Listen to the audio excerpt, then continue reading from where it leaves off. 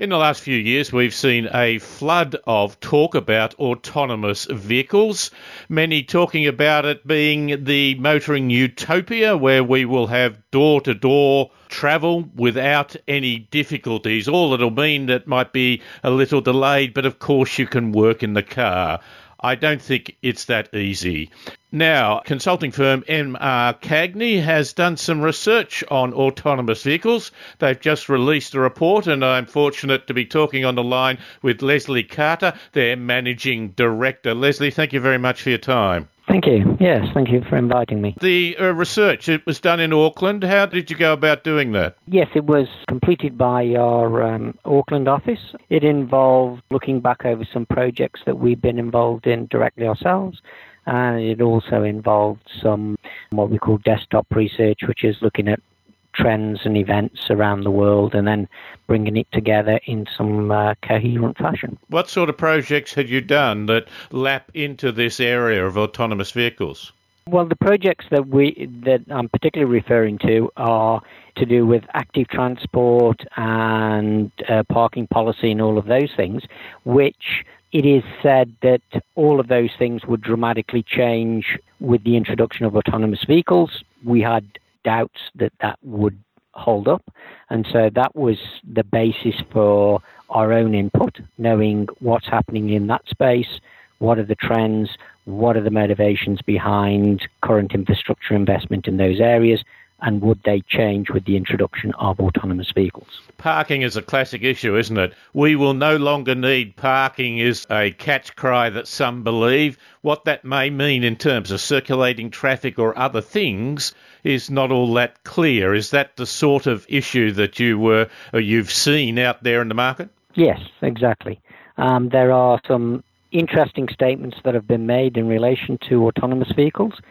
For instance, that they would solve congestion.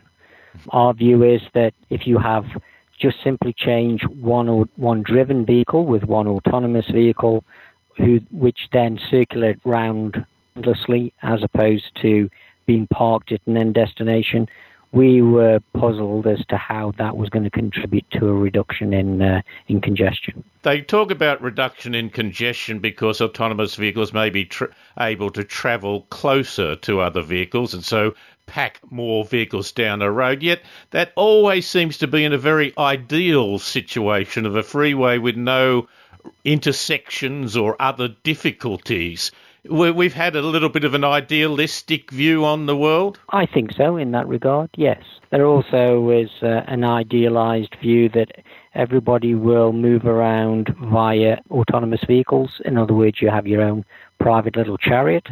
The realities are, if that happened and all of the capacity that's currently exists with, for instance, public transport, if all of that then got translated into single occupancy type vehicles, again, we don't understand the argument and how it stacks up that that's somehow going to make cities more livable, reduce congestion, and make life a better place. People with disabilities will have greater opportunity, but that, of course, will increase demand. While I'm not in any way holding back, in fact, that's a great way that autonomous vehicles may be helpful, but I think the American figures, there would be an enormous amount of, a very large increase in transport if that was taken up as much as it could be. Yeah, it could. So, again, unless there is some significant investment in road capacity, then really what we are talking about is the introduction of these types of vehicles in the context of the current road capacity. So if there is additional vehicles that come onto the road under that guise, then clearly other vehicles need to exit the road if you're not going to create further congestion. So what directions should we start taking, or at least start thinking about? We're of the belief that some of the big benefits can be achieved through greater investment in public transport. Even alongside autonomous vehicles, we believe that you still need to invest in and promote active transport, walking, cycling, those sorts of things. From our point of view, autonomous vehicles are just another part of the mix, and they're certainly not the panacea that's going to cure all ills of their current modern cities. In fact, autonomous public transport vehicles could well give us a much more cost-effective solutions. At the moment, if we build a lot of just railed structures, you can put them together in carriages, but autonomous buses will be able to link electronically rather than just physically and start to serve that purpose as well. Yes, exactly. I think some very significant benefits to the community can be derived from autonomous public transport vehicles, buses. They can either be translated into greater subsidies, more frequencies, or just simply the operating authorities save money in delivering the current services.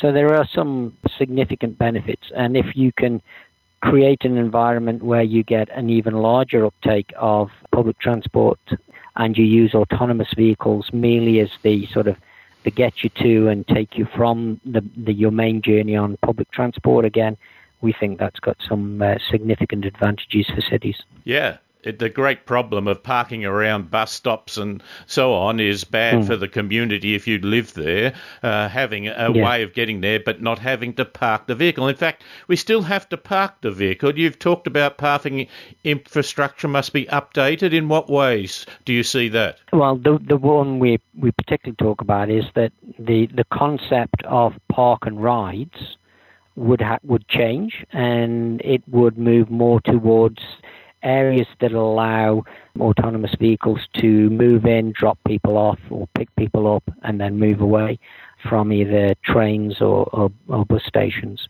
So that would be quite a significant change.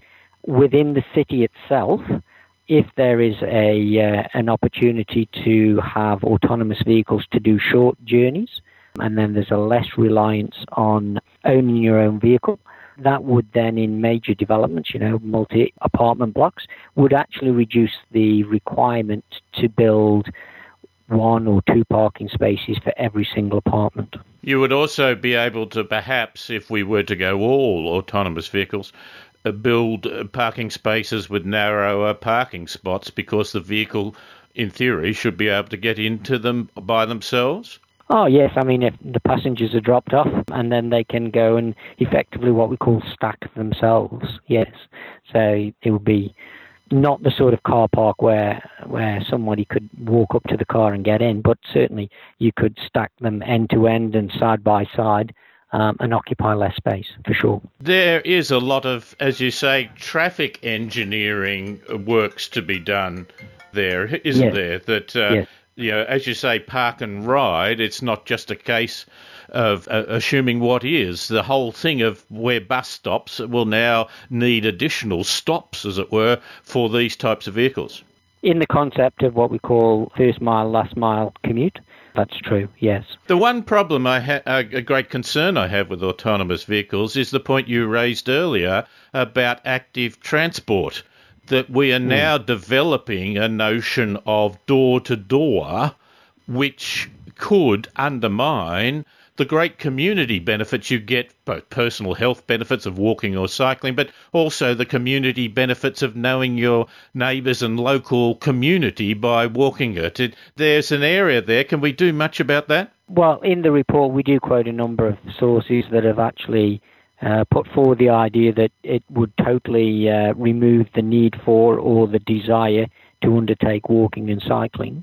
I think one of the big motivators is actually your own well-being and your own feeling of exercising, of feeling good, of getting out and being active. I don't see that going away just because there is an availability of autonomous vehicles. People will still want to be active and healthy and participate in their communities. It's part, and I think your company gets involved in that. I've talked to and worked with, not in a formal sense, but at conferences with your Stephen Burgess, who really takes a whole of life, a local urban issue, rather than just transport as a means to get around. It's part of serving a function. Your business takes on those sorts of broader planning and implementation projects? Yes, we do.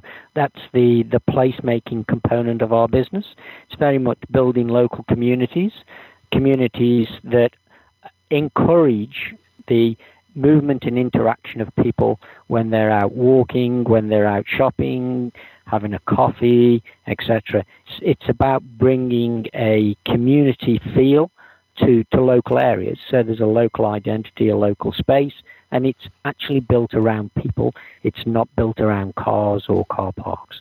Is there a growing recognition for that?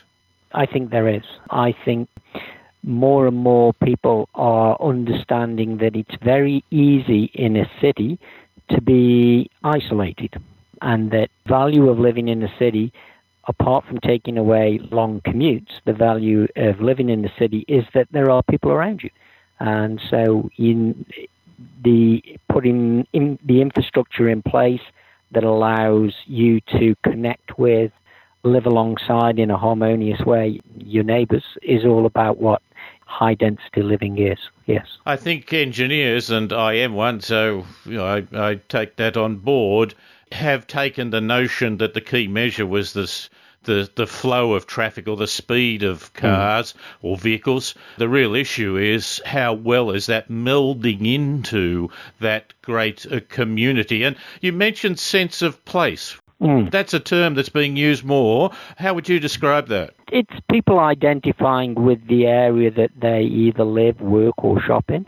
And in lots of instances, that living, working, shopping is actually becoming a smaller area, and it's becoming a more of an identified community. And it's becoming a place where people live, work and have recreation. Lesley, lovely to talk to you. Thank you very much for your time. Okay, thank you for your time. And that's Lesley Carter, the Managing Director of MRCagney, who have just produced a report, Autonomous Vehicle Research Report, talking about what it might mean in the future, not just general dreams, but rather the reality of what it looks like when it's working.